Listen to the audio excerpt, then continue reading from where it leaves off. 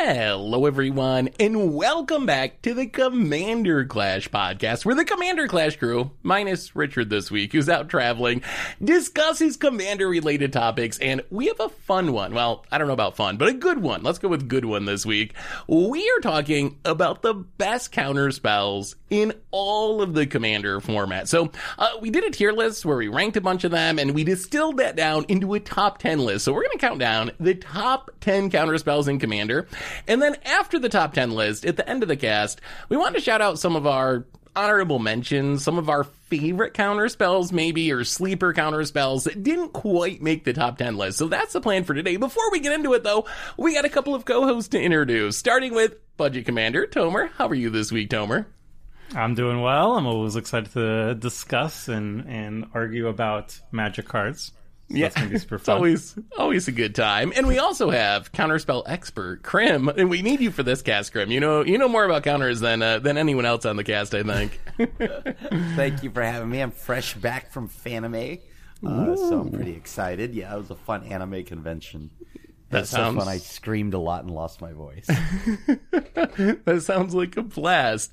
So before we jump into our list, a reminder that our show today is brought to you by Card Conduit. And Card Conduit, they are the easiest way to sell your Magic cards. And if you ever get tired of all the hassles that go into buy listing your cards, Card Conduit lets you skip them with their curated service. You can send in as many cards as you want with a buy list value of $1 or more and pay a 5% service fee. And if you want to do a bit of work, you can use their sorted service where you list and sort your cards in advance and pay just a 2% fee. And no matter which option you choose, you're going to get a detailed report with the results and a fast payment once the order is processed. And you can even get another 10% off if you head over to cardconduit.com/mtggoldfish.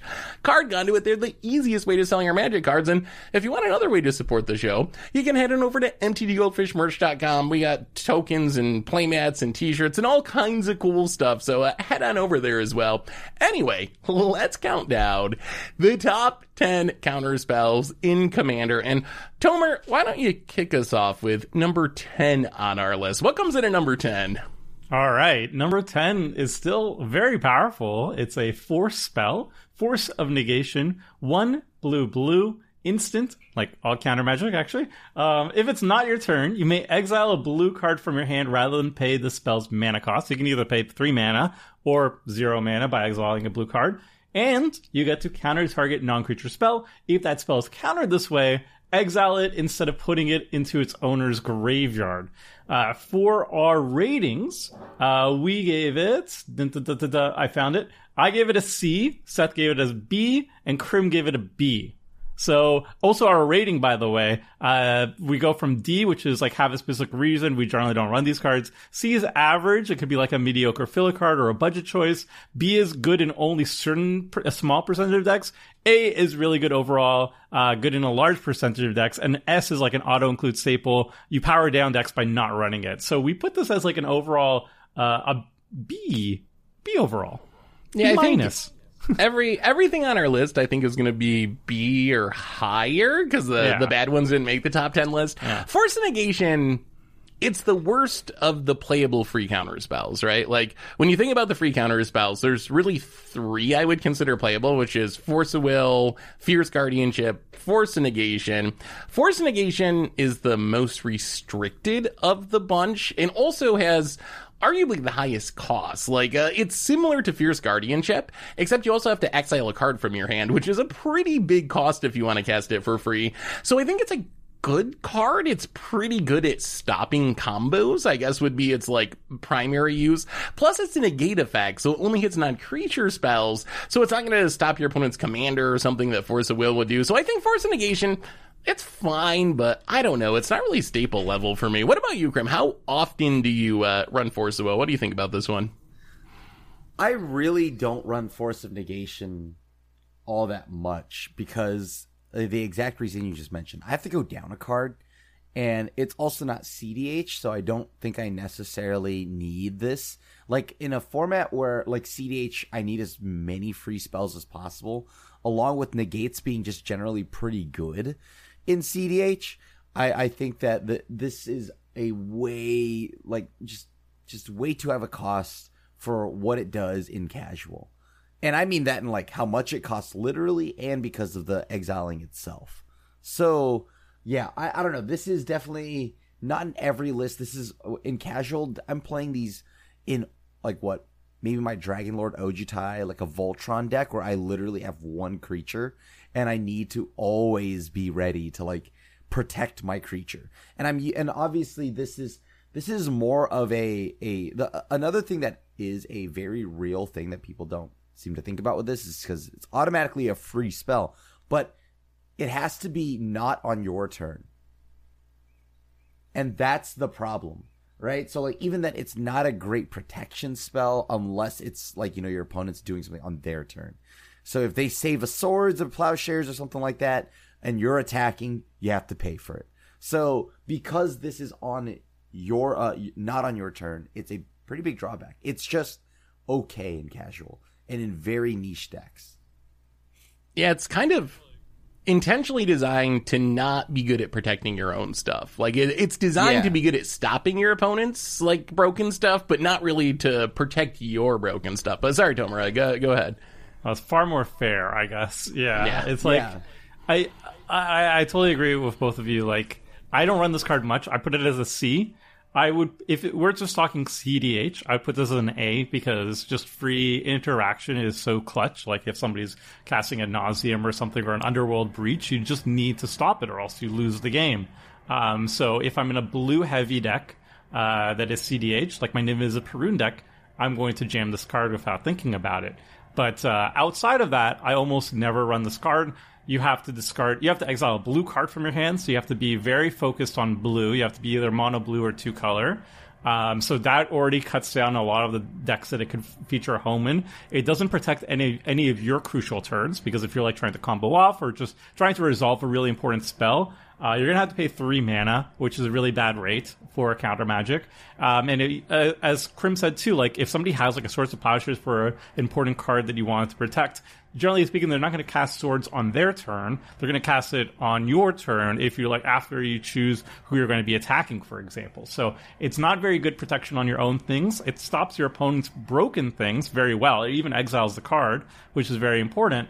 But I think this is like a CDH card where it really shines. And outside of that, in casual, there's a handful of decks that I would run it. Like Elegith, for example, draws so many cards in mono blue that sure, I'll run this card just because it's so easy for me to pitch extra blue cards because the deck draws so many cards. Or like a Zami, for example, I would consider this. But outside of that, I'm glad you mentioned the CDH thing, because it is worth reminding people that we're mostly ranking these based on our play level, which is like reasonably powered casual, I guess, because there's some other spells on here that didn't make our list. Any of the like red elemental blast, blue elemental blast, mental missteps, those are cards that in a CDH power level are all stars that you're going to see a lot, but at our power level they just don't really show up as much. So if something you see a lot in CDH doesn't make our list, it's probably just because we're kind of grading them based on more casual play level. There's also going to be like a couple cards on our list that we value very highly in casual, but like a CDH player is going to be frothing at the mouth. I mean, like, how dare you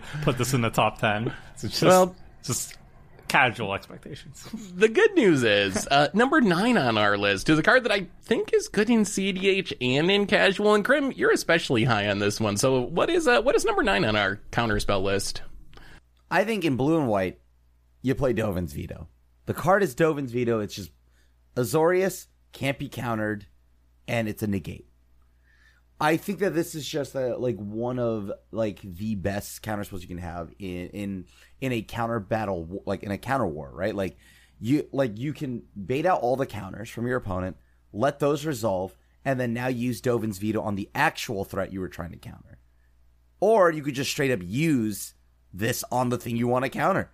If you don't want to try to draw out more counter spells, just flat out no. The only way they can deal with this is if they bounce it off the stack.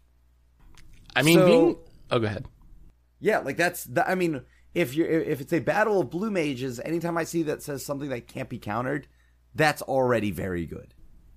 Being uncounterable is definitely huge for our rankings. I think Krim was highest; he had an A. Tomer was in the middle with a B. I was actually at the low end with a C. Yeah. But Tomer, I didn't mean to interrupt you. What do you think about this one? No, I just had to remark that, like, I love the Crim respects the other Crim players at the table so much. Yeah. Like, he's like ready. He's ready for the Crim mirrors.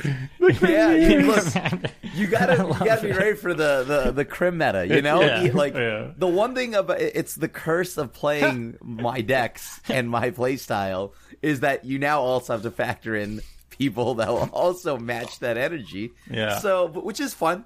It's fun, right? Like, there's an element of like, oh well, we're gonna have this mind battle. Do you have it? Well, I do, but you can't say no to it because this card is uncounterable, and that's why I love it. It takes a Crim to beat a Crim, as they say. Yeah, exactly. I have a question for both of you, though. So I think Dovin's Veto is the best negate because it's uncounterable, assuming you're in the colors. Do you like negates in Commander? I know one thing I don't play nearly as many counters as like Crim does. So I have noticed when I put counters in my deck, they pretty much all can counter anything. And if something only says non-creature spell, I actually drop it down quite a bit in my rankings, not because it's bad. Like I said, I think if you only want to counter non-creature spells, Veto is one of the best options. But if I'm only playing like 2 or 3 counters in my deck, I really want them all to be flexible enough to stop whatever I want to stop. How do you guys value negates and counters that can't hit anything in Commander? I mean, negates, like, if it's just flat out negate, it's pretty funny because, like, I have flat out just negate at D, unplayable. Right? But, like, that's because the fact here is I'm going to play negate. I want my negates to either A, be free or not interactable. Like, there has to be a reason why I'm playing this negate, right? And in casual, there are just enough things to where you can negate. And though this is like, I have it listed as an A, it's anywhere between an A and a high B. Low A, high B. Because I really like this in a deck where, example, my Ojutai deck that revolves around just Ojutai, right? Or maybe my, like, if I'm playing Spirits and I want to just be able to counter a board wipe or something like that and not have anybody back it up. No, you can't Swan Song it back. You can't do anything. There's just something that there's a lot of power just within the ability to not be able to counter it, which is huge. And negates themselves, it's not like there's no shortage of things to hit. If you rely on your threats and your creatures, obviously things like Farewell, big sweepers like an Ondu Inversion, or maybe spot removal, whatever it is, the point here is that this is good for that. And it's cheap, right? If this were like 3 mana, that'd be really bad. But like, because it's cheap, this is why I like it. What do you think, Tomer? How do you value negates? So I actually run a decent amount of negate effects. I run negate itself because it's like 15 cents, so I run it in a couple budget brews as just like the 3rd or 4th best counterspell in the deck. But I'm not super high on Dovin's Veto because I guess maybe my metas are a little bit different from Crim's. I mean, I outside of Commander Clash, obviously, I don't run against that many counter magics, so I don't value the can't be countered as highly as Crim does. And so I generally aim for my negates cost 1 mana. There's a bunch of 1 mana negates, Swan Song, Spell Pierce even, that I actually would run more than this, an offer you can't refuse. But this is like, it's a fine counter magic, and if you are in a meta that has a lot of counter magic, then this is an excellent way of making sure that the thing that you don't want to resolve doesn't resolve. So I like it there, but I think it's a little bit more meta-specific, and it really depends on what you're playing against. I guess that's true. Like, if there's no counters in your meta, it's kind of just harder to cast negate. Like, if the can't be countered spell is never going to matter in your play group, then it's actually not really much different than negate. So I guess it really does depend. On the other hand, in Commander Clash, when Crim's at the table every week, having a counter that's not going to get countered actually has, like, a lot of value. But you mentioned 1 mana negate effects, Homer. That's a good segue, because number 8 on our list, we have a 1 mana negate in Swan Song. Swan Song, 1 blue mana, counter target instant, sorcery, or enchantment spell, and the controller of that spell gets a 2/2 bird creature token with flying. So Swan Song, rating wise, Tomer has an A, backing up his I like 1 mana negates statement. I have it as a B. Crim, a counter you don't really like that much. You're low man on this one, coming in at a C. So why don't you guys battle this one out? Tomer has it an A, Krim has it as a C. Fight. Ding, ding, ding, ding. Round starts. Go. This hits enchantment, instant, and sorcery, right? Like, so, like, it's negate actually has more applications. Doesn't get planeswalkers or artifacts. Yeah. It doesn't hit planeswalker artifacts. Or battles. Battles, things like that, right? Like, that, okay, artifacts are so common in Commander that I would almost rather have a Spell Pierce. And I do like the hard counter. That part is nice. Like the bird is not even the drawback to me. It's the fact that it leaves out like the one of the biggest things in Commander is that artifacts and of course, whatever else, but like mostly just artifacts. At that point, that's pretty concerning to me. However, for one more mana, I could just counter a non-creature spell. Not to say that Swan Song is bad because the mana efficiency is really nice. Commander also has a lot of enchantments. Countering instant or sorcery, though, like, there's tons of ways to do that. Although this is hard because I love the mana efficiency of this, but I hate what it misses. So I'm much higher on it because I really like mana efficiency because even if you're not in draw go, like having some counter magic accessible to you, even if you're in more of a tap out deck, is really important. And every single mana counts. Like free spells are obviously the easiest to cast, but then 1 mana is way easier to cast than 2 mana, and 2 mana is way easier to cast than 3 mana than if you're not draw go. So I like it as 1 mana. And I mostly view like counter magic. The main priority is to hit instants and sorceries because those aren't permanents and they can't be interacted with my other removal any other way. Like if somebody plays an artifact, I'll still hopefully have artifact destruction in my deck. Even in blue has like ways like Raven form and stuff like that to interact with artifacts. So when permanents are on the battlefield, my deck will still have permanent removal, but instant and sorceries are unique in that you can only interact with them in counter magic. So when I'm looking at counter magic, I look for cheap and it has to hit instants and sorceries because those are the things that I'm most afraid of. Board wipes, targeted removal to my most important permanent, mostly as a protection measure, and stuff that otherwise would win the game that I wouldn't be able to remove with my removal spells. So that's why I really like Swan Song so much. It's 1 mana and it deals with instants and sorceries, which is my main concern.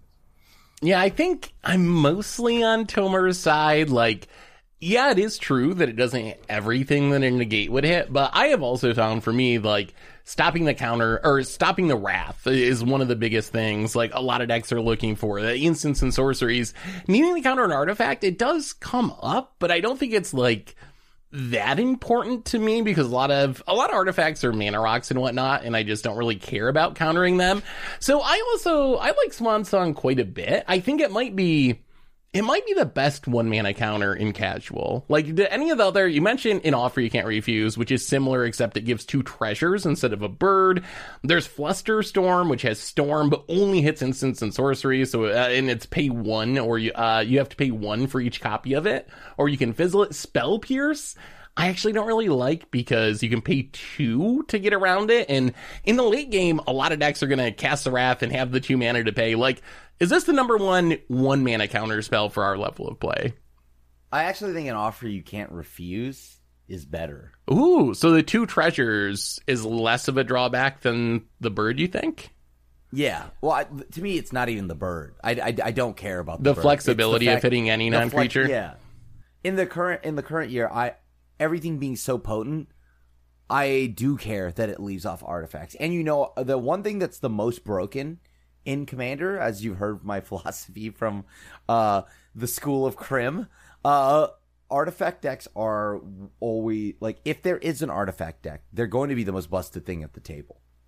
So I am not going to let that slide, right? Like an artifact deck, like I can't. I want stuff that is flexible, and it just leaving artifact is big enough for me. I don't like giving people treasures. The treasure is a big town. That's like giving someone a dockside almost for free. Yeah, but I'm not just firing off an offer you can't refuse on your like signet, right? Like I'm firing it off on either one of the big like game winners for you because that's a game winner. I respect that. So like, yeah, I can counter that with an Offer You Can't Refuse. Can't do that with Swan Song.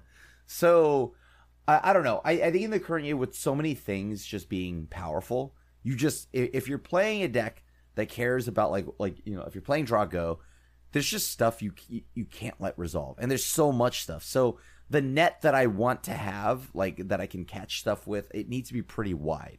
Non-creature already on its own means that it is narrow, right? It is already narrow to me. Anything, and then once you take that, and then once you turn it into only instant sorcery enchantment, that's even more narrow.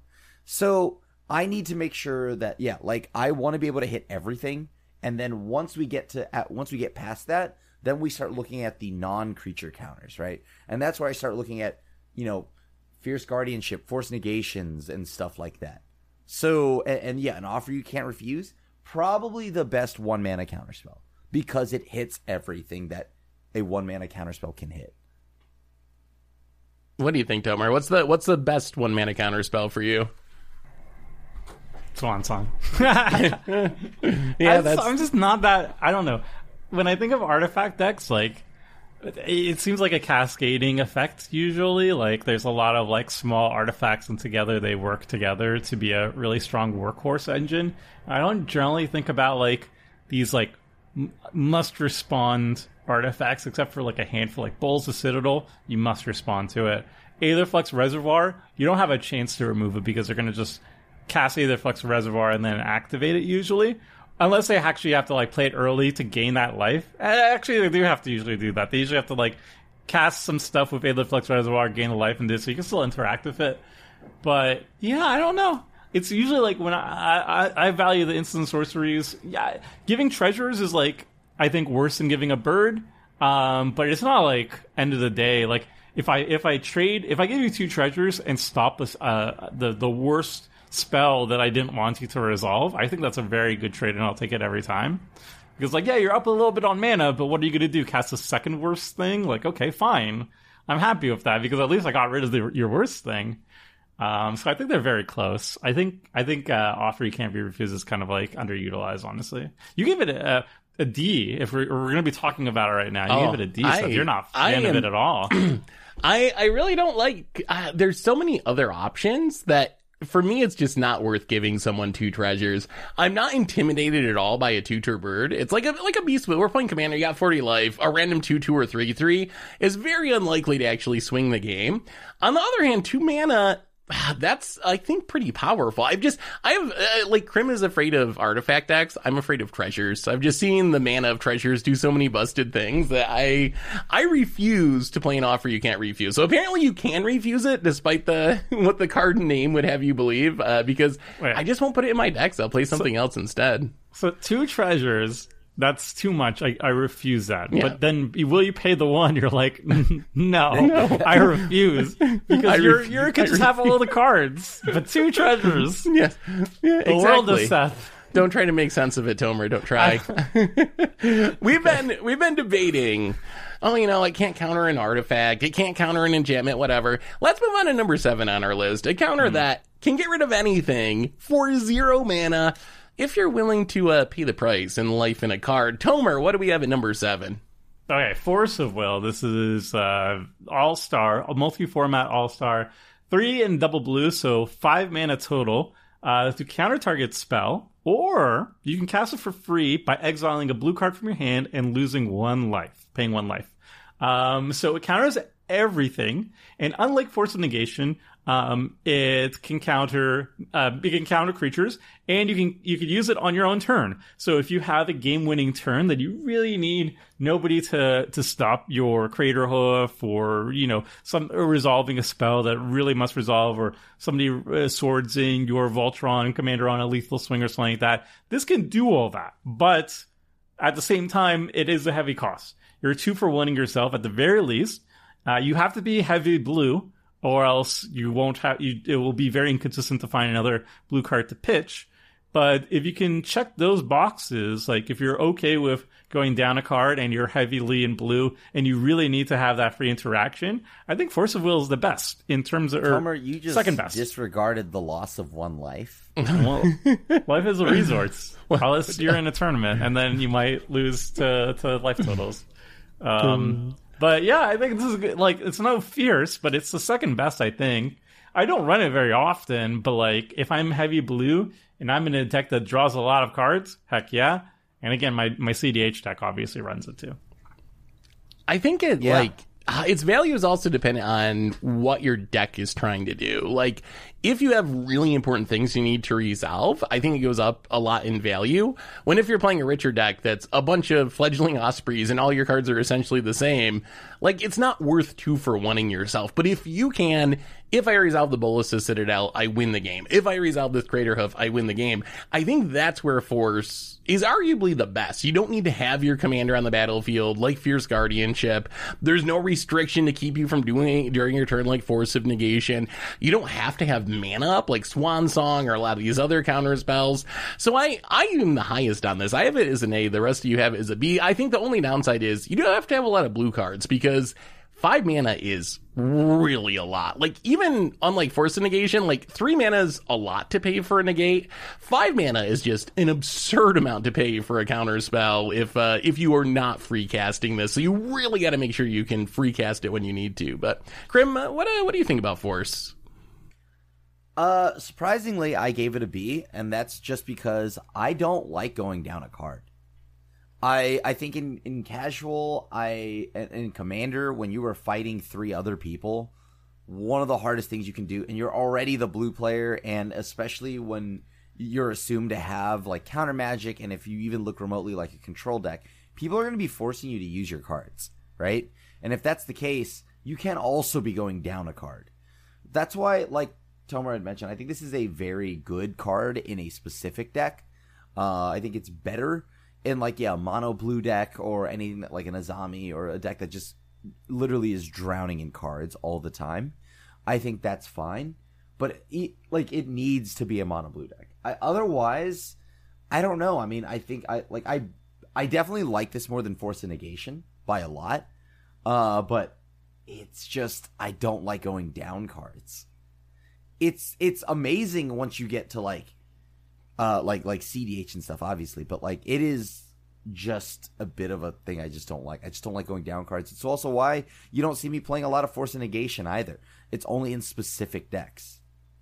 Yeah, I think that's a good point. Like, when you're using this for a fair purpose and having to go down a card, it's pretty brutal. When you're stopping someone from winning the game, then it's worth it. But if you're not countering something on that level, then it definitely is painful to have to spend 2 cards to stop a card. Exactly. This is good in a deck where, like you had mentioned, you need to push through your win con, right? But I don't know, for like casual Commander, I don't think that I need necessarily have a free counterspell. I can just do that. I think there's just a better way to go about it, because in casual Commander, there's no must resolve threat because you're just trying to outlast, and you don't outlast if you go down cards. Well, let's move on to the most surprising card, I think, on our entire list. If we're going to get yelled at in the comments, this is going to be the card that does it. Krim! We have a bit of an MDFC at number 6. What do we got? So, ranking it at B is Tomer, Seth at A, and I've also got it at an A, is a Jwari Disruption. Heck yeah. Okay, we just talked a lot about things. Technically, this hits everything. All right, so that hits that check mark. It's cheap, but most importantly, what does it do? It's also a land. So I think that, for those that don't know, Jwari Disruption is just counter target spell unless its controller pays 1. And then on the backside, it enters as a tapped blue land. And it costs 1 and a blue, so 2 mana. Yeah. That's good enough, because this is the counterspell that I actually think, what is the downside? You get a land, or you get a force spike. And I've gotten tons of people with this as like in my rogues deck. I literally got somebody with it over the weekend. So like this is such a fun card, and it's pretty much free. I don't see why you wouldn't play it. It's not like the best counterspell ever. It's not a hard counterspell, but the amount of times people that won't play around the one, and when it starts getting to the point where someone does, let's play it as a land. For me, I play this in essentially every deck up to 3 colors, I want to say. Definitely every mono blue and 2 color decks. Once I get to like 4 or 5 colors, I just don't know if I can afford it as a land, so I'm less likely to play it. Like, it's tapped, it only makes 1 color. But I think it's actually just a really good card. As you said, it goes into one of your land slots, so either it is letting you cut a land or adding an extra land to your deck. Both of those are really powerful in Commander. And you get some bonus, like, psychological damage. Like, getting someone with a Force Spike is like, oh, it is the best, because a person knows it's so incredibly easy to play around. Like, you only gotta pay a single mana. So if you get got by it, it's way more like, if you got by a Force of Will or whatever, what can I do? Like, there's nothing I can do. Tapped out. But when you get got by a Jwari Disruption, you're like, oh, no, like, I could have avoided this, and I didn't. Yeah, so I guess I deserve it, and I just love that aspect of it. What do you think, Tomer? You're the lowest on it. How often do you play it? I say it's the lowest, but it's also like my favorite. It is my favorite counterspell on this entire list. Like, I jam it, and it's the one I run almost the most too. Like that and number 3 on our list that we'll get to eventually. This card makes it in basically all my monocolor and 2-color decks. It looks kind of jank because like, yeah, it is really easy to play around, but also it scales, its power scales, drops down, like, in the midpoint of the game to the end point where people are just going to have too much mana. But I will basically, like, if I don't need to curve out with, like, a untapped land, I'm just going to jam Jwari Disruption onto the battlefield, and I don't really care too much. Like, if I need to curve out, I'll just play an I'll just... If I don't need to curve out, I just put this as a tap land and whatever. But like, just having it in my deck, especially if like later on in the game where it's not as powerful, but like I don't need the extra lane drop, I could just hold on to it, and sometimes I'll get you on it. Like, it's just a good card. It's just like, it's never been disappointing in my hand. Like, yeah, okay, it's disappointing that you don't get to counter something, but like, it's always going to be either a lane drop or a counterspell. And, like, the flexibility here just makes it so nice and just pleasant to put into all my decks. Like, it easily lets me hit my 38 to 40 land count that I like aiming for most of my decks, and not feel like I'm getting flooded too easily with it. And I don't know. I'm just happy. It's a cool card. Is it the strongest? No, but I run it so much, and it overperforms, honestly. It overperforms. It does. And it overperforms because it's never dead. It's really never dead, yeah. I have a related question. You have 20 mana. You got a Genesis Wave, a Torment of Hailfire. Your opponent has a couple of mana up. Are you going all 20, or do you leave a mana up because of effects like this? Like, is it correct to go 1 less because of Jwari Disruption or Mana Tithe? Like, I personally don't, just because in the wild, I don't see Jwari Disruption that much. I think we as a group love it way more. So, like, if I'm playing on Commander Clash and I see, like, somebody has a blue and a colorless up, yes, I will play around it. But, like, out in the wild, no, not really. And if I get got by it, too, like, that's just a cool moment, right? Like, I think it supplies a good story to the game if somebody gets got by Jwari Disruption. If it was, like, a game-winning spell. And I've done it before, and it feels so good. It feels so good. Yeah. The huge, 20-minute Torment of Hailfire, and you get them. It is, like, one of the best feelings in all of Magic. But let's keep moving on to number 5 on our list. We have a counter that is kind of specifically good for the Commander format in Tail's End. So Tail's End, it is 2 mana, 1 in a blue. It's an instant, of course, and it says counter target activated ability, triggered ability, or legendary spell. So that last one is really the big one. Commander is a format built around legends. You got a legend in your command zone, so this is 2 mana counter a commander. And plus, we've talked a lot lately about how so many legends are being printed, so this actually hits a lot of creatures these days and non-creature legends. Rating wise, we got 2 A's from Crim and Tomer. I have it as a B. I think it's fine. I don't play it that much myself personally because I don't put that much value in the stifle effects. Like, the counter target activated or triggered ability, we always talk about it, but I can count on one hand the number of times, maybe even less than one hand, maybe one finger, the number of times I've actually seen a game of Commander where stifling something was relevant. Like, yes, you can get someone's fetch land and just, like, anger them. That is something that you could do pretty consistently. But outside of just, like, angering the fetch land guy, how valuable is this stifle effect? Like, is this just counter a legend, or like y'all have it rated today? Like, how often are you stifling something with a Tails End, or is it just counter a legendary spell? I mean, the thing that's nice about it is that it's doing something even after it resolves, right? The spell, like, let's say I draw this after you've casted your commander. Well, there's a strong chance that got your fetch land. You could shut off an activation, and that's pretty big, right? Like, and then of course it countering like everything Wizards makes this like, is now like legendary, right? Every creature's legendary, so every year that goes by, this card just gets better and better and becomes less narrow. However, I know I have it at an A. I surprisingly never find the room for this card because there's so many efficient counterspells, and I'd rather, like, already assuming that I have Dovin's Veto, right? Like, if I have Dovin's Veto, I've got these negate effects. This is technically even more narrow than a veto, right? Because it only hits legendaries and stifles. So that's kind of, it's weird. I actually think I should put this in a B. It always sounds great when you talk about it. And then when you actually play it, it only counters a commander, and it is actually significantly more narrow than anything else that like Dry Disruption hits everything. Just saying. But yeah, like, I don't know. Maybe actually this is going to go down to a B for me because this is in a very specific deck and like in a mono blue deck. Maybe like those are the decks where I want this card in. So I break my rule of counter magic with this one because like I said, I highly value counter magic that's cheap and targets instant sorceries. And this one is like mid price because it's 2 mana instead of 1 or free. And it doesn't hit instant sorceries. So why do I like it? I like it because I think I've gotten so much use out of it. And maybe I run it more because I'm more of a budget guy and this is like $1.50 right now. But like, there are so many legendary spells.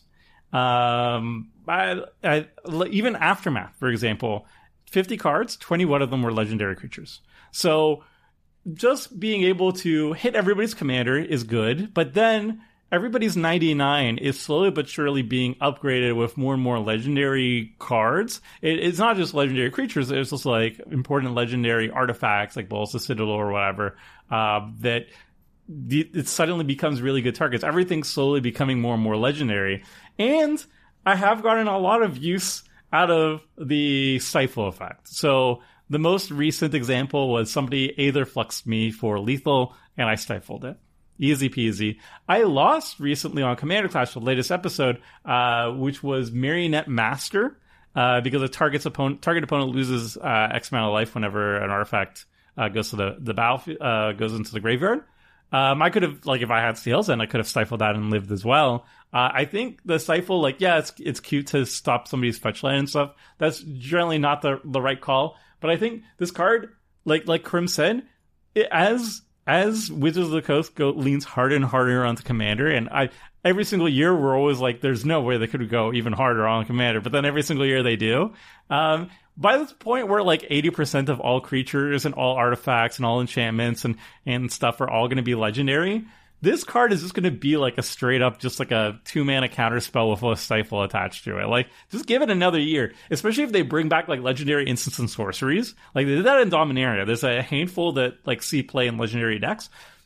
It's only a matter of time they're going to bring that back. And as soon as they bring more staples that are legendary instants and sorceries, like board wipes and whatnot, like this card, the stocks just keep going up. So this is like a card, like maybe it's too narrow right now, but like pick up a copy just because it's just going to keep going better. I think this card is like the card that's going to see more and more play as the format continues to grow.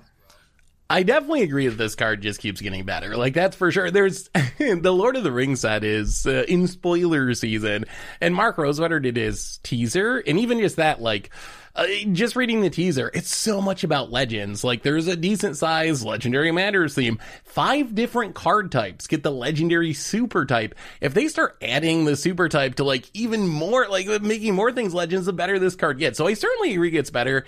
I don't buy the stifle logic that much. Like, so many times the thing that you get with the stifle is something that if you had an actual counter spell, you would have just stopped the Aetherflux Reservoir from actually resolving instead of trying to stop the trigger for one turn or whatever. So I feel like a lot of the times when people think they're getting value out of Stifle, it's actually like just worse than if they played a real counter spell. But countering a legend is pretty good these days and keeps getting better. So I beseech you, Seth, to play Tails End a little bit more, because you love Jwari Deception for the same reason that I do, because there's nothing better than getting somebody with it. I swear to you, there's nothing better than stifling somebody's like critical must-win thing. Like somebody docksides and you just stifle it. Oh, the problem is oracles and you stifle it, and they're like, "Oh well, my library is like, so I guess I lose." The problem is I know I'm not going to be able to resist just firing it off on the first fetch land when I got my mana up just to do it. Like, there's no way I'm holding it for the Thassa's Oracle. I'm just like, boom, like sinkhole you, go. Maybe that's why you don't value a stifle. Like I do think a stifle is definitely respectable. Like, and I think worth it. Like, but that's where I start looking at things like Nimble Obstructionist. But, like, I don't know. Maybe like, yeah, I don't know. I kind of agree with Seth, though. Like, there's a reason why this just doesn't ever make my final lists. Because it's always, all right, well, I drop it and I just play something else. I play a better counterspell. I play one that counters anything. Or I play a removal spell. So, maybe, I don't know. I think this is like a B. A very specific style of deck. Or if your deck is like a Stifle-themed deck. But A, I was a bit ambitious there. So that one's going back down to B for me. I could see it as a B. What's might the go best down Stifle commander? A Stifle. Yeah, now I'm trying to Stifle imagine what a Stifle-themed deck would be. Now I kind of want to build that. Just all the Yeah, like- Stifles and just like fire them off on any There's possible like triggered Void ability. Husher or something, the ETB, like a flash ETB stifle, so then it can go back to your hand whenever you cast a spell. Yes. Oh, the mage? It's like yeah, a Void Husher. Mage, I Husk forget. Mage, something, yeah. Yeah, Well, Hush- anyway, Hush- that's... Yeah. Yeah. Whenever you play a spell, I you may mean, return the best it to its commander hand. would be Hilarious. Venser, right? Like, Yeah. it would be Venser. It would Yeah. have to be Oh, Venser. that sounds so obnoxious to play against. But let's move on to number 4 on our list. We have, our only non-blue counterspell on the list, and I'm kind of excited. It's Tomer's turn. Tomer, I assume that you are a big fan of this card. What are we talking about at number 4?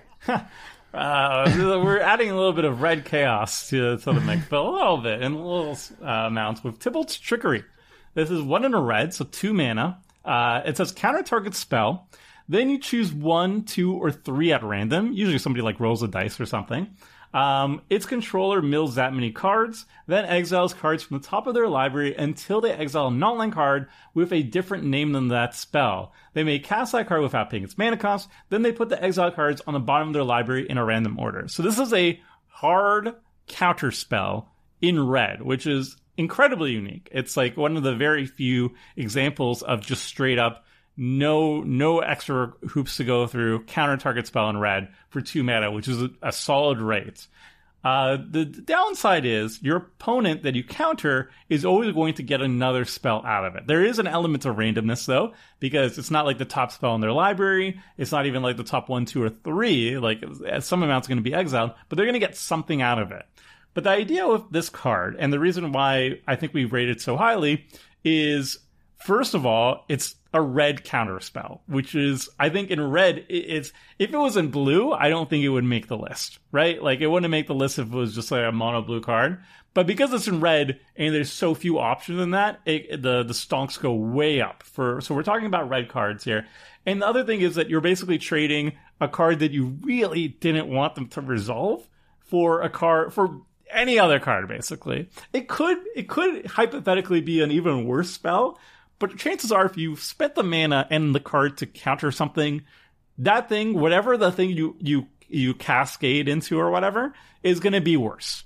Just 9 times out of 10. That's what makes Tybalt's Trickery so good. I hate it because I'm always going to hit the better card, because that's my luck in life. That's the same with Chaos Warp. That's just how Magic the Gathering gods smile upon me. But I can acknowledge that this is just a very good card that is like exceptionally good in red. But what do you guys? It's Chaos Warp, the Counterspell edition, essentially. And I play this card in every red deck. Like you said, if it was a blue card, it wouldn't be a good card. So if you're playing blue, it's not a good card. If you have access to counters that are not going to give your opponent something, but just like Chaos Warp, sure, it's painful that you have to give your opponent something back to remove their thing. But if you're playing a red deck that can't deal with enchantments or can't deal with artifacts, having the option to do that makes it worth the risk. And that's where I'm at with Tibalt's Trickery. I play this in every mono red deck, and I think it is very much worth it. You do want to be aware of what you're firing it off on, of course. Like, you don't want to use it to counter some middling thing early in the game because it could be disastrous. But if you're using it to stop your opponent's best spell, kind of like you said with an offer you can't refuse, I'm using it to stop my opponent's best spell.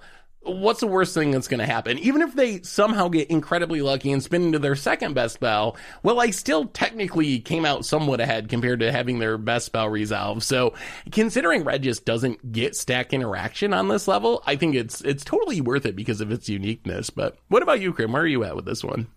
Funny enough, this card is sweet in that, like, also if somebody tries to counter your, let's say I dove and veto your spell, you could then cast this on your own spell so that at least you get something out of it. It's like, then you get to try to like do the fancy, right?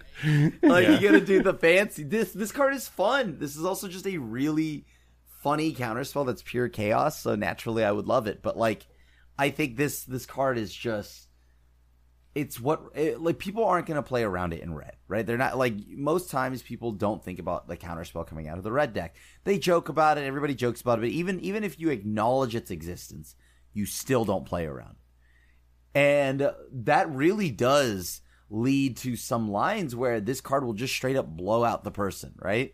Like we're talking like they okay, well, this is my one of win condition that I've been waiting to deploy.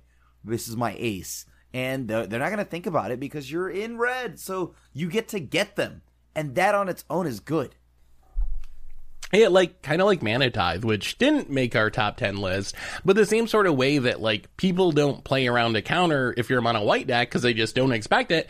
People aren't going to play around Tibalt's Trickery because they don't associate red with counters. If you're playing a blue deck, they're going to definitely keep in mind the possibility of counters, but that makes it even more valuable for sure. So yeah, if you're playing a mono red deck, play Tibalt's Trickery. Let's move on to number 3 on our list, Krim. I think you're up with this one, and that's probably good because I know you're very high. I think the highest on this card out of all of us. What do we got at number 3?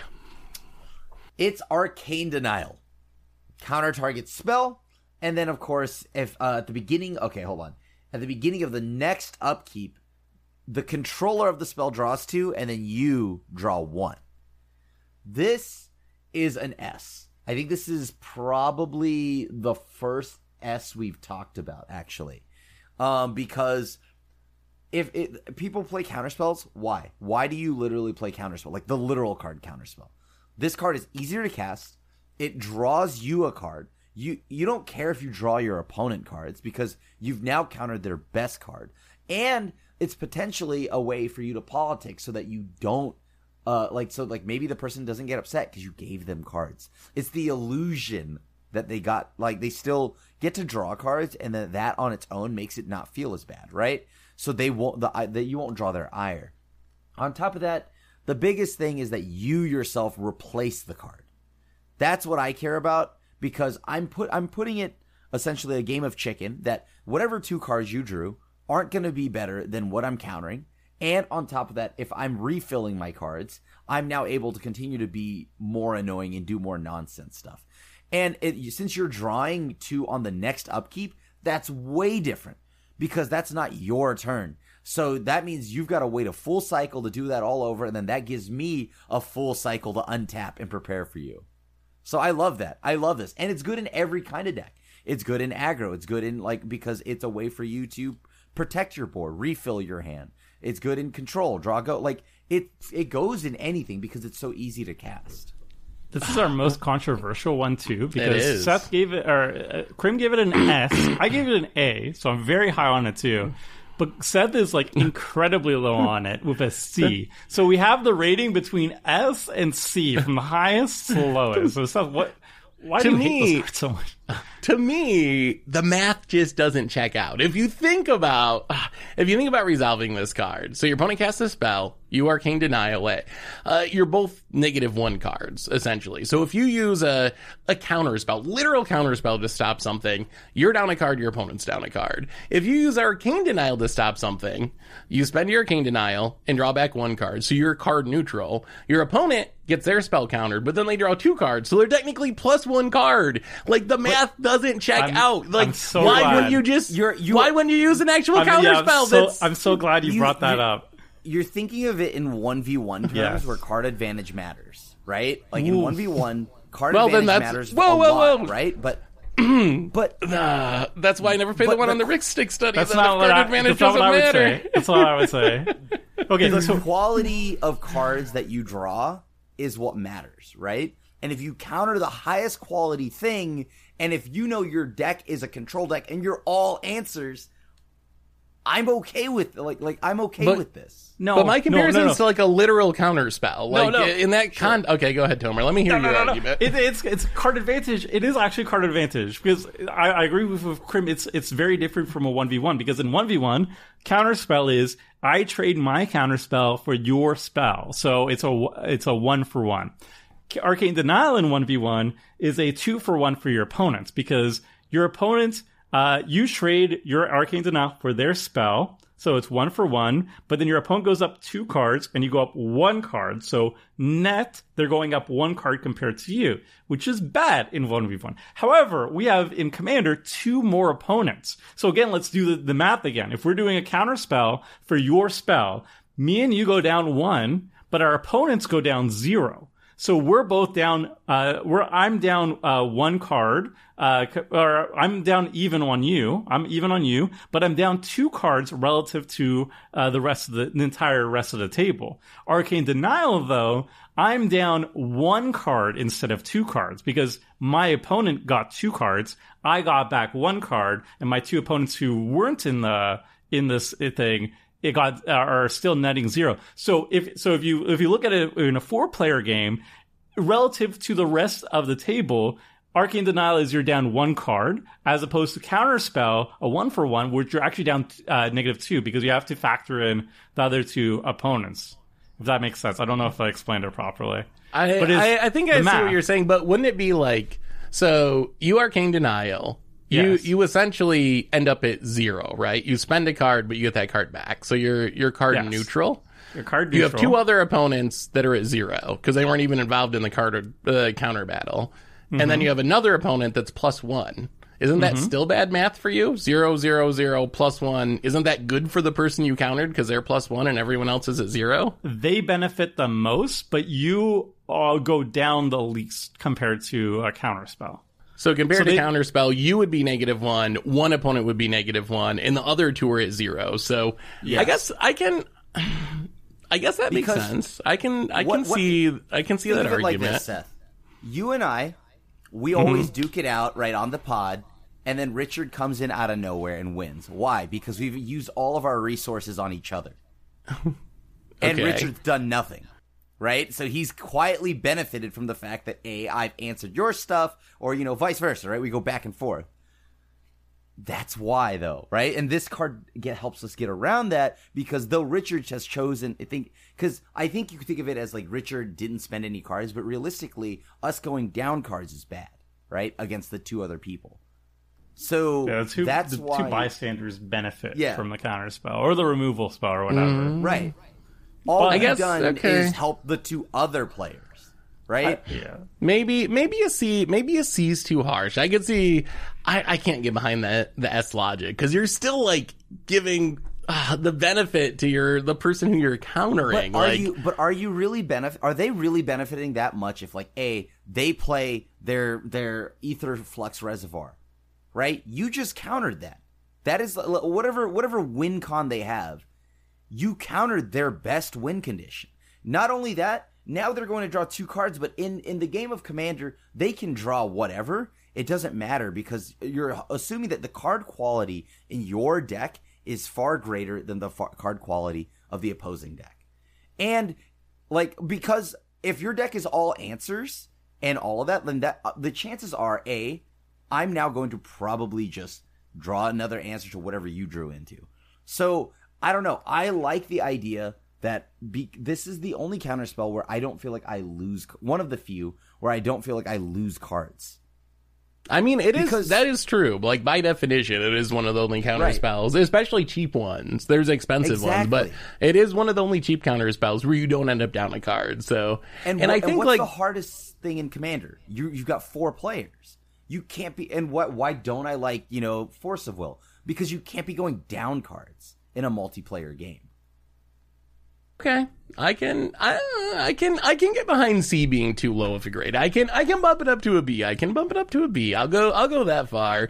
And Tomer's argument does make, like, the math on that argument does make sense to me. So I can definitely see what you're saying there. I still don't like that you end up benefiting the person you're countering, though. Like, even though you got 2 other opponents in the mix that, like, makes the math better, it still is awkward to me that you would give someone an extra card for the joy of countering their spell.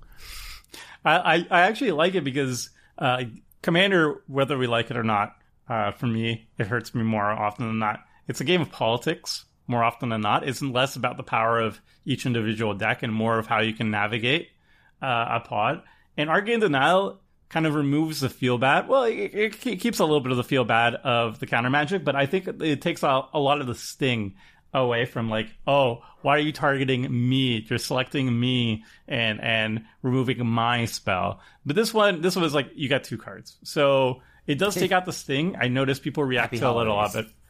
They're a little bit more the reaction I noticed when I cast Arcane Denial is much more neutral. As opposed to I never upset. see anybody like upset. They're just like, dang it. Yeah, dang it. I wanted that spell to resolve, but at least I got 2 cards. So I do like it. I like that it's non-conditional. It gets any spell, so you can hit creatures or whatever. It's 2 mana, so like it's more than one. It's also 1 in a blue. Not 2 1 in a blue. So it's easily splashable too. It's not double blue like Counterspell, so it's easily splashable.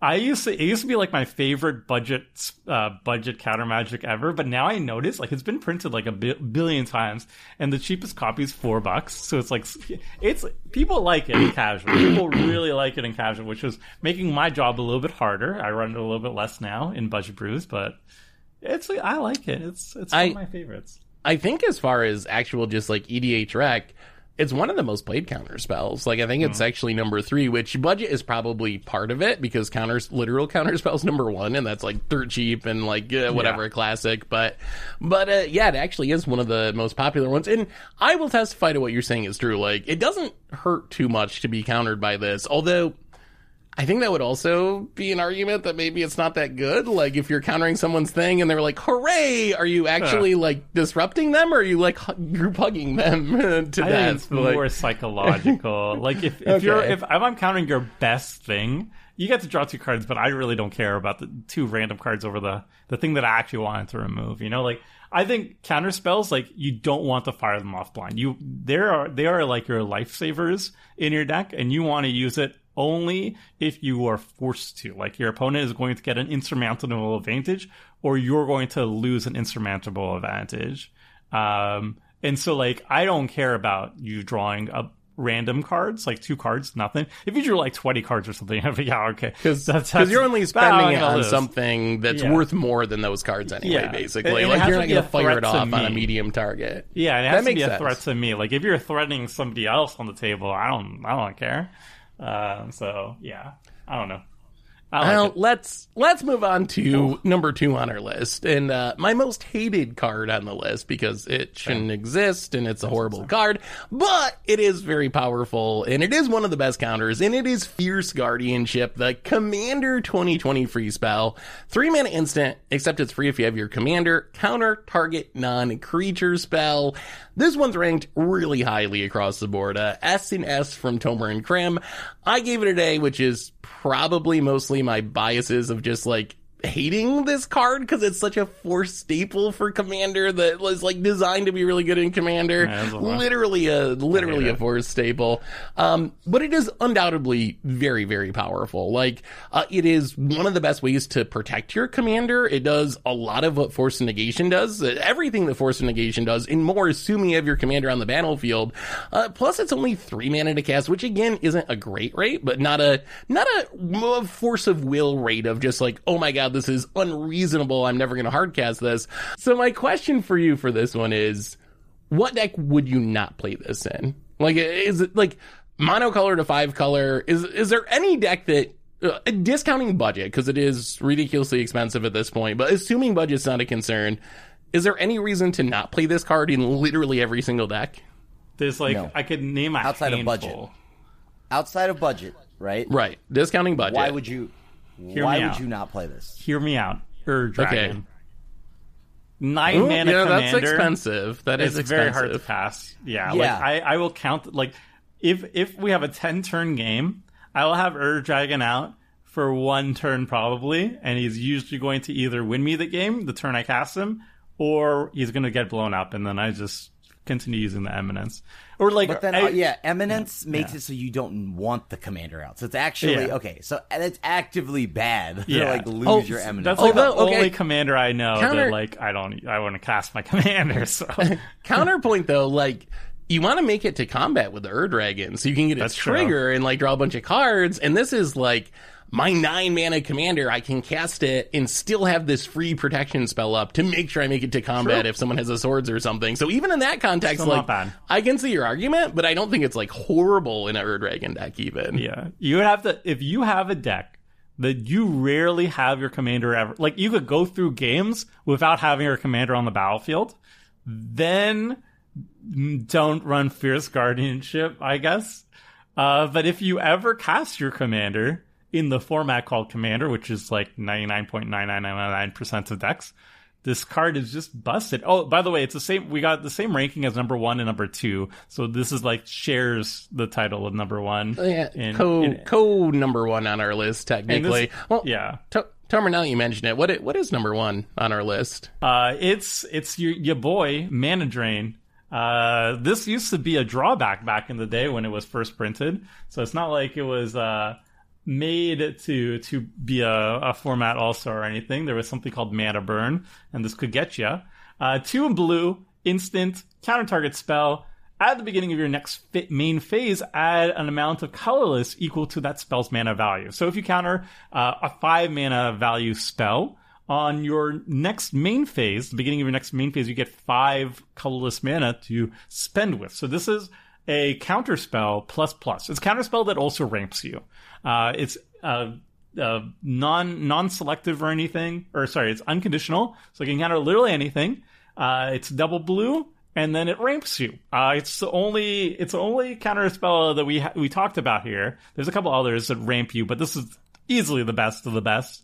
In terms of ramping you out, and it doubles as that. Like this is the only counterspell that I would be like, yeah, I'm going to just fire it off at the next 5 mana spell if I really want to have an explosive turn. The other ones, no, and the other ones I will hold on to dear life, and you have to pry it out of my cold dead hands. Well, my hot alive hands actually, because I'm going to use it to save myself from certain doom. This one I'll just be like, oh, you cast your Dragon, blah blah blah blah blah, 9 mana next turn, nom nom nom nom nom. So yeah, this card is gas. I actually ranked it lower though. So I gave it an A. Seth and Krim gave it S's. So this is just switched around. Instead of me giving an S, Seth gave it an S. And I think it's a little bit worse than Fierce Guardianship because it is double blow. You have to keep 2 mana up, which is more than 0. So that's a big thing. I value countering instant sorceries over everything. So Fierce Guardianship ticked that box for me. And while the ramp is really nice, I don't know. It's double blue. Like, can you even run this in like a 4-color deck, a 5-color deck? Would you, Seth? Oh yeah. A lot of decks I play, like 4 and 5-color decks, I play a single counter, and that single counter, assuming it's not a budget week or something, it's Mana Drain. Like, Mana Drain is counterspell but it's like counterspell, roll a d20. If you roll like a 15 or higher, you like win the game. Like it's got this like ridiculous ceiling where sometimes you just counter this expensive spell and that mana lets you do this huge thing and you just win the game because you cast a literal counterspell with this huge upside. So for me, that the ceiling is so high and the floor, like, I had actual OG Counterspells of B. Like, I don't think actual OG Counterspells like a horrible card. Like, there's a ton of other options now, so it's not on our top 10 list. But its floor is like a passable card. And then its ceiling is one of the most busted cards that has ever been printed, like, in the history of the game. So for me, I jam it in. It's my one Counterspell in every deck possible. But what about you, Krim? Where are you at? Do you not run this in any decks? Discounting budget again? We're talking about Mana Drain? Yeah. Are there any decks it doesn't make? I don't even know what deck I wouldn't play this in. Yeah. Would you run 5 color decks just like full send no matter what? Yeah, of course. This is S. Dang. Dude, all right. It's not even a counter spell. It shouldn't even be on the list. It's a ramp spell. That's fair. Okay. But it doubles. Okay. It's amazing. This is such for like the ability to trade 2 mana for potentially 6 is unbelievable. Right? Like this is one like that game where I countered a spell on turn 2 just to counter it, right? On turn to someone's 3-drop. I think it was actually your 3-drop. I don't remember. And then I just went right into Scarab God, right? Like that was so good. And so like the ability to just counter at any point. If you counter early, you're now, like, you counter a 3-drop, you're at the 5-drop spot, right? You counter in the late game, next turn you've got some big spells you can play. And, yeah, this is just the spell. This is the counter spell. And, thankfully, now that it's been reprinted a ton, it's cheaper. It's still expensive, but it's cheaper than where it was. The cheapest option is $37. That's... I'm holding out hope that Commander Masters, that we get both, actually both of our top 2 seem like really obvious choices. So I'm hoping that maybe this summer we'll get cheaper mana drains and Fierce Guardianships at least for a little bit. So anyway, that's our top 10 list. So I'm curious, if you're watching this someplace where there's comments, let us know what you disagree with, agree with. I'm curious what y'all think. Mm-hmm. But before we wrap things up today, we want to share... Oh, sorry. Do you have something else, Tomer, before we go to our honorable mentions? Yeah, yeah, honorable mentions time. Yeah, but before we wrap things up, we want to share a couple of our favorite counter spells. These ones didn't make our top 10 list, but they're ones that we personally like for some reason. So, Tomer, why don't you kick us off with your first honorable mention? All right. So this is a card that is relatively recent. I have to double check the year it came out. It was 2 years ago. And there's very little chatter about it, but it's Decisive Denial. It's a green and a blue, so it's a Simic card. And it's a modal counterspell. You choose one. Either target creature you control fights target creature you don't control, or counter target non-creature spell unless its controller pays 3. So like I said, I highly value my counter magic primarily to stop instants and sorceries, and I'll use permanents and I'll use like other spells to get rid of permanents to fill in the gaps. And this does both for 2 mana. So it either will stop an instant or sorcery or basically any non-creature spell. So even artifacts, enchantments, planeswalkers, it can hit all those things too. And then guess what? It also can actually deal with the creatures, which is the one thing it can't counter. If you are a creature-heavy deck in Simic, and since you're in green, I'm going to just assume you are a creature-heavy deck. Like anything with like 4 power creatures or greater, you can snipe your opponent's best creatures as well, like threatening creatures. So it's either creature removal or non-creature counter, which I value the second mode more than the first mode, obviously. But having both modes is just awesome. I think this card is heavily slept on. And it's 14 cents. 14 cents? What's going on? Am I crazy? It's actually hilarious because I was looking at our honorable mentions list, and Krim, you almost picked the exact same card but in different colors. Like your first honorable mention is like very similar, right? Yes, but Drown in the Loch. So I chose Drown in the Loch because I can actually just kill it, right? Like it is. I know that fighting you do have the best creatures, but it does kind of require you to have the creature and also have it be stronger than whatever you're trying to remove. This one, I just straight up can remove it right then and there, as long as you have the cards in your yard and sort of body in mind. Oh my pretty god! much makes that. Boo, boo. Oh, what? We need a counter like days without mentioning Sword of Body. Yeah. Yo, like I'm just And it's saying, perpetually though, at 0. Drown in the Lock is. Well, read the card. Read the card. Drown in Lock. Yeah, Drown in the Lock is I can either counter target spell. As long as its mana value is equal to the number of or equal to or less than the number of cards in that player's graveyard. And then it has a second mode. Yeah. And then, of course, there's the removal side where you can destroy a creature where its mana value is equal to or less than the number of cards in their graveyard. So, it's the most Demiri way to go about it, and I absolutely love it. It's a hard counter. It's versatile. It can be a counterspell. It can be removal. So, much like why Tomer likes Decisive Denial. But that's in Simic. And we just it's I like that I can hard counter you as opposed to have to pay 3. I like that I can just straight up kill your thing and not need creatures for it, assuming that your yard is loaded up. I mean, I guess I'll share my first honorable mention too, because it kind of fits the same motif, but it's way more expensive, and that's a Sublime Epiphany. Sublime Epiphany, it's 6 mana, so it's a ridiculous amount of mana, but you get to choose one or more of counter a spell, counter an activated or triggered ability, bounce a non-land permanent, create a token that's a copy of target creature you control or target player draws a card.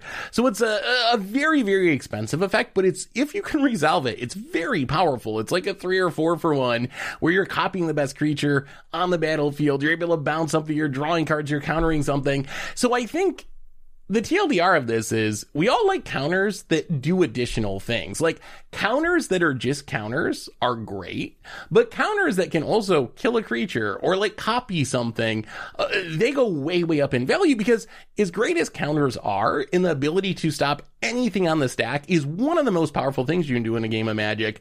There's also times when a counterspell isn't doing much and kind of stuck in your hand, and you're tapped out and they slip a big threat through, and your counterspell's not going to do anything to stop that threat from attacking you. But if you have a Decisive Denial, or if you have a Drown in the Lock, or you have a million mana and Sublime Epiphany, these are counters that can actually get you out of those situations. So I think these are actually all really good picks. I think they all have downsides. Sublime Epiphany, it's 6 mana. That's going to keep it off of our top 10 list, probably. Drown in the Lock, you do got to be playing Sword of Body and Mind to have it really be fully powered. Cards will naturally go in the graveyard, so you can stop, cheap stuff naturally from fetch lands and stuff dying. And then Decisive Denial, it is a counter that is a mana leak, essentially, right? It's counter it unless they pay 3, so there's going to be times in the late game where maybe, similar to Spell Pierce, you really want to stop the Wrath, but your opponent's got 10 mana and they can just pay for it. So there's downsides to all of them, but I think all these cards are deserving of more play, probably. I think they're all really solid options, and if you're building your deck and you can sneak in counter spells that do more than just counter a spell, you're going to get a lot of power out of those, especially if they're relatively inexpensive, like Drown in the Lock and Decisive Denial. Tomer, flexibility is key. Yeah, do you have any more sleeper picks, favorites? Okay, so we already talked about this one, but An Offer You Cannot Refuse was my second pick. But then we kind of talked about it during Swan Song. So I have another one.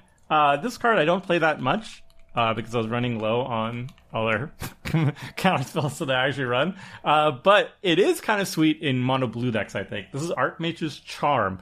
It's triple blue, so 3 blue pips for another modal spell. We love our modals. Counter target spell. Target player draws 2 cards, or gain control of target non-land permanent with mana value 1 or less. Now, I don't actually run this card that much, but if I am in mono blue and I do want more counter magic, then this is the one that I generally go for. 3 mana to counter target spell, not a good rate. 3 mana to draw 2 cards, but then the final one seems kind of useless, but keep in mind the most played card in Commander is Sol Ring. So it's 3 mana, just instant speed, steal somebody's Sol Ring, put it onto your side of the battlefield. Putting all 3 of these together makes it much better, the sum is greater than the parts, or whatever. You know the thing. And I think this is a worthy inclusion in blue-heavy draw-go style decks. where, like, yeah, sometimes you want to have the counterspell, but sometimes you're low on cards, so you want to draw some cards, and then sometimes somebody plays an early swallowing, and you're like, yoink. So the fact that it's good early, middle, and late game is what really, really sets it apart, I think. Archmage Charm is really good. The only drawback is triple blue. Like you said, you kind of got to be mono blue to cast it consistently. That's the one big drawback. I think the other big upside to this that you didn't really touch on is we've seen some Commander Clash games where Krim, like, you know, he's got the counter up and it goes all the way around the table and it gets to the person before his turn. And it's like, well, I might as well counter something because I left all my mana up. Archmage's Charm, worst case, you do that, you draw a couple cards, or you snag someone's Soul Ring. Like, the cost of counter spells is leaving mana up, with the risk being that maybe there's nothing you end up needing to counter, and if you don't spend that counter spell, you kind of just wasted that mana. That's a tempo loss and efficiency loss. That never has to happen with Archmage's Charm, because worst case, it's an instant speed divination. So if it goes all the way around the table and there's nothing to counter, well, just draw a couple cards with it. So I think if this was easier to cast, I think it might make the top 10 list. Like, honestly, like, the big issue is it's just like, yeah, you gotta be mono blue. What do you think about this one, Grim? I love the card. I mean, that's one of the things. I love that card. I think it's extremely powerful because of, like, it's able to steal so many mana rocks or I mean, not mana rocks, but like soul rings and, like, you know, things like that. Mana dorks. Common, yeah, mana dorks or even like whatever, the Ascendant. Esper Sentinel, Sarah Ascendant. Let's go Constructs, which is very cute. Yeah, like, if you're like in an artifact deck and you have the triple blue, like, well, some of these cards are pretty big. That theft effect is huge, and yeah, like, I love it just for those exact reasons that you had mentioned, Seth. You can just, at the end of the turn, I can just draw two if I don't have to do anything. So, it's a good card, just problem is it's triple blue.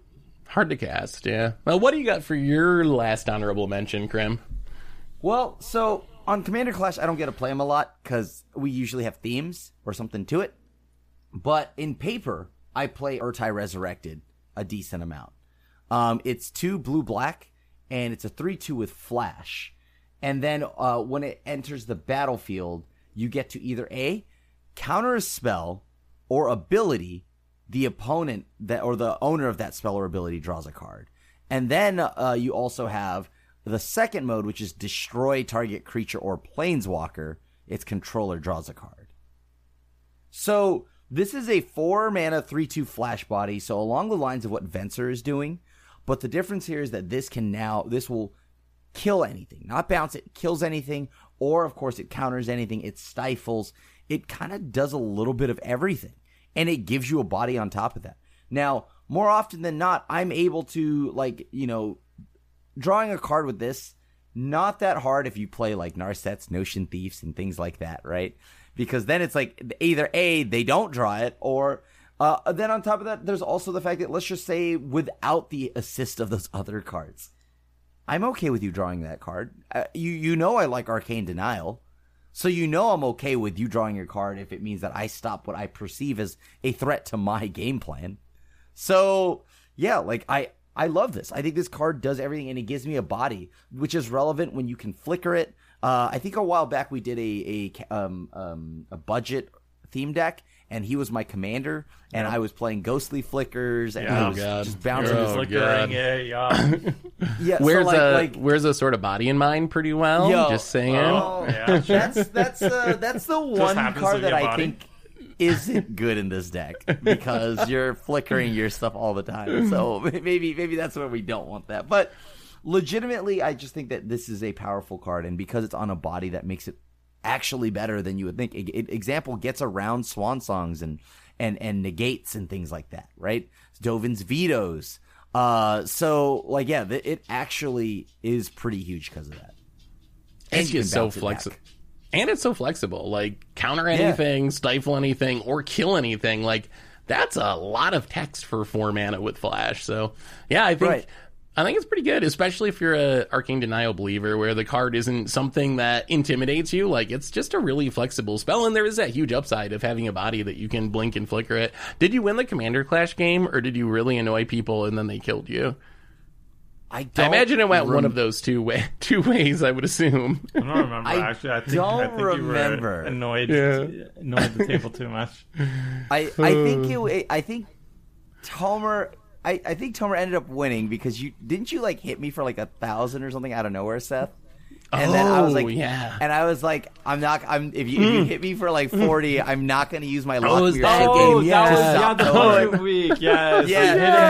And then that's right. Yeah. There was like some weird spite thing going on because I attacked you. That's right. I remember that now. No, you didn't attack me. You dealt like 36 damage to me. It wasn't like a little haircut, a little off the top.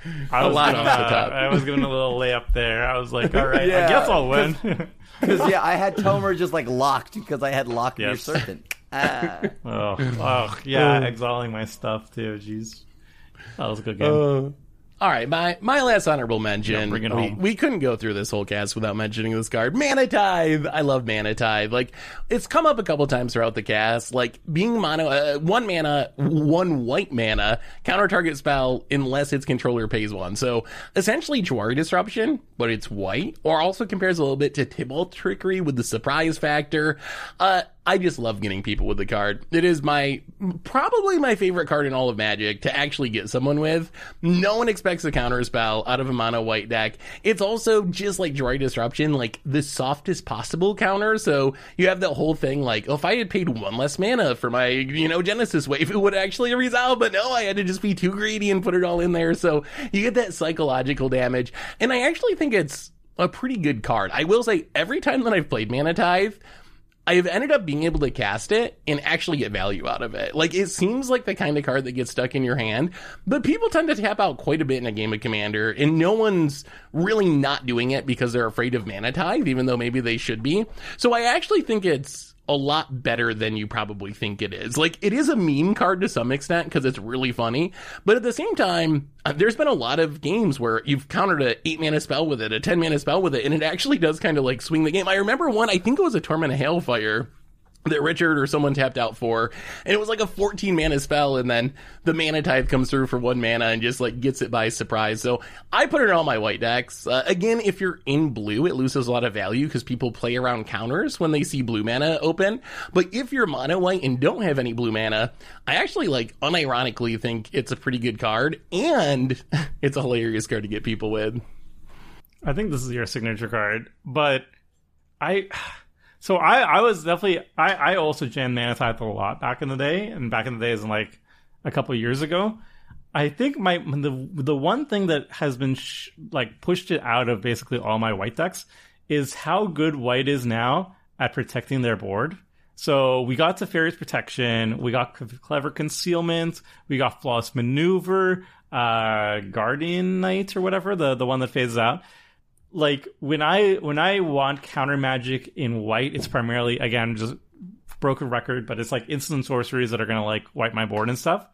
And those end up being just more efficient than Mana Tithe, or at least more consistent. So I actually replaced Mana Tithe with those cards over time.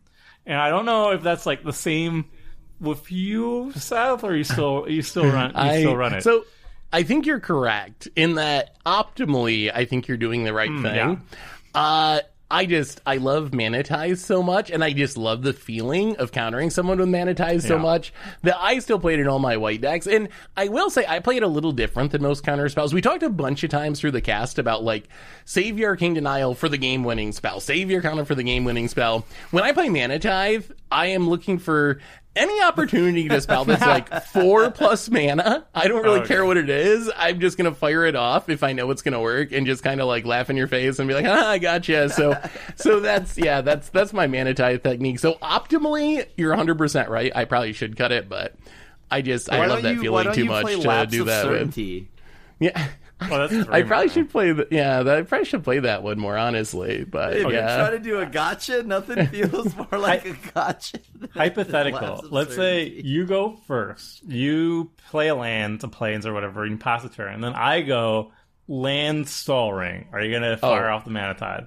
I would actually stop a Sol Ring. If it was turn 2 and it was like your Arcane Signet, I probably wouldn't, but the Sol Ring is too good to pass up. Yeah. I think you would be the hero at the table if you Mana Tithe the turn 1 Sol Ring. I think people would give you a grace period, I think. I think they probably would, hopefully. But anyway, that's our top 10 counterspells and our favorite counterspells all wrapped into one podcast. So, like we said before, let us know, what's your favorite counter? What do you think of the top 10 list? Let us know in the comments. Thank you all for watching. Hopefully you enjoyed the cast this week. And Richard will be back next week. We got a pretty fun topic we're working on, so make sure to come back for that one and like and subscribe and do all that good stuff. Check out Card Conduit if you need to sell some cards. So thanks for watching, everyone. Hope you enjoyed it. And this is a crew signing out.